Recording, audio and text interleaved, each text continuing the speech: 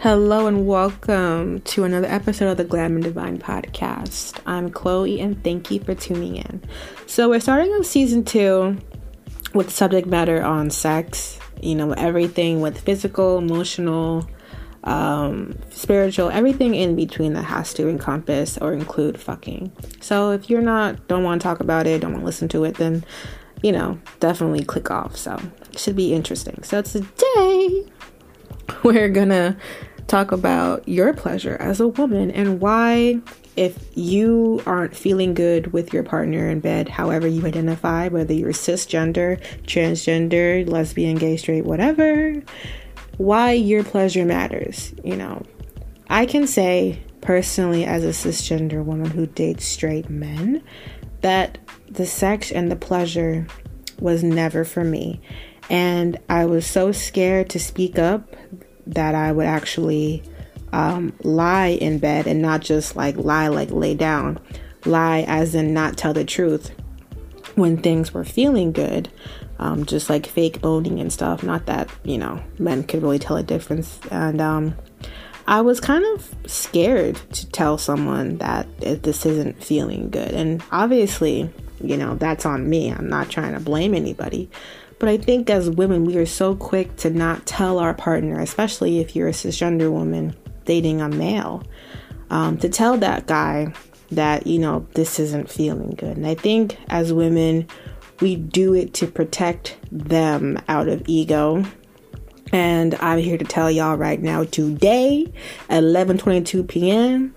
on October 24th, 2021, stop protecting these men's ego. If the dick ain't snapping, if it's hurting you, stop. Now, for your first time, could you bleed because you're a virgin? Yes, but it shouldn't be to the point where it's so painful that you can't enjoy it.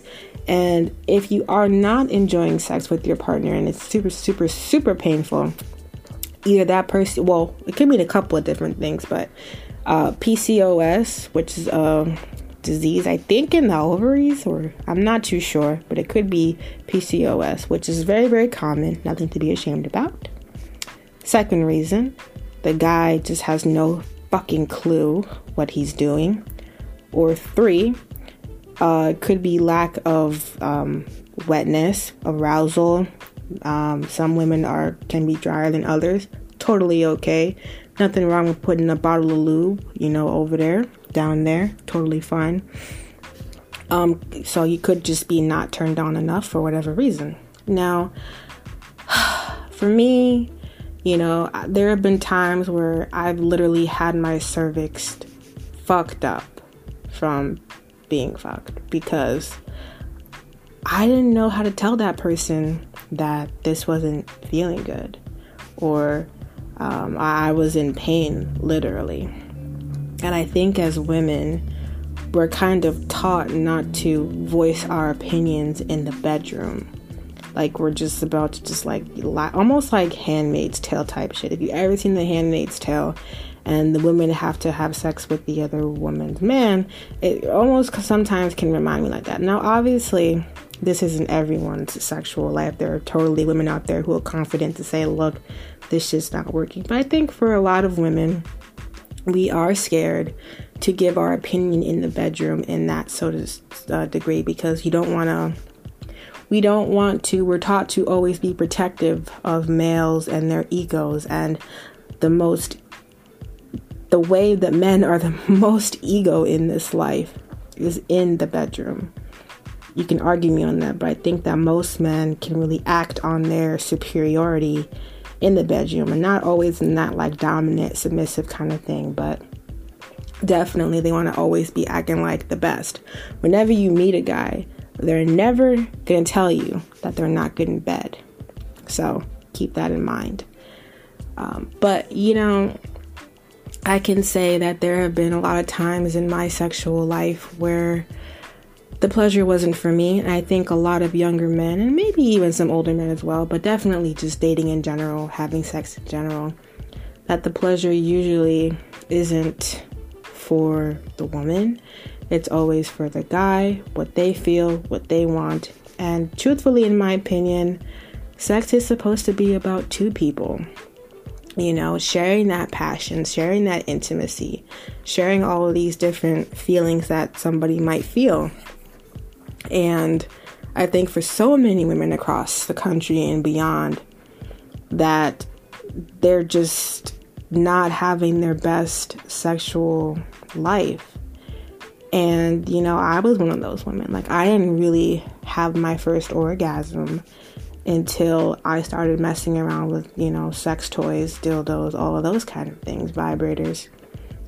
So I think as a woman, and for me, it might be generational because my mom probably, you know, never said anything about shit in the bedroom when it came to my father, because I know the kind of person she is. She can be very passive at times towards him, so that definitely could be a thing. I don't know. This is just a societal thing when it comes to women, but your pleasure is the most important thing, because a guy can nut in like 5 to 10 minutes. I mean, it's crazy.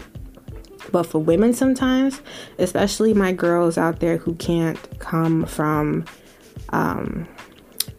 intercourse, like you need some other stimulation besides a dick just slamming into you, and that's totally okay.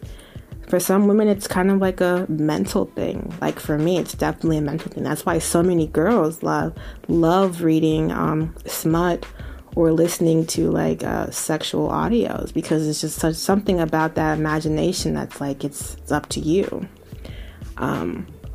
But I want to say to you guys, like, if your partner isn't listening to your needs in the bedroom and isn't willing to compromise or at the very least talk about it, then definitely reevaluate your partner. And this goes for my girlies in situationships as well. Like, are you really coming with this person? You know, is this cock really giving all what it's supposed to give? And if it's not, you know, then girl, we gotta get you, we gotta save you, we gotta get you out of there.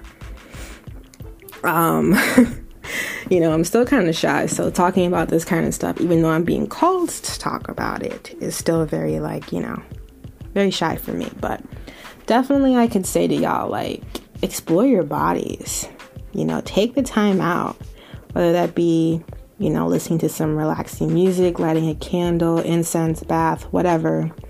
Take the time out to really explore your pussy, to really touch yourself, to really, whether that be you want to watch porn, read smut, listen to an audio, whatever. Take that time to figure out what you like. You know, especially my virgin girls, don't rush into this shit, because you're not missing much, honestly.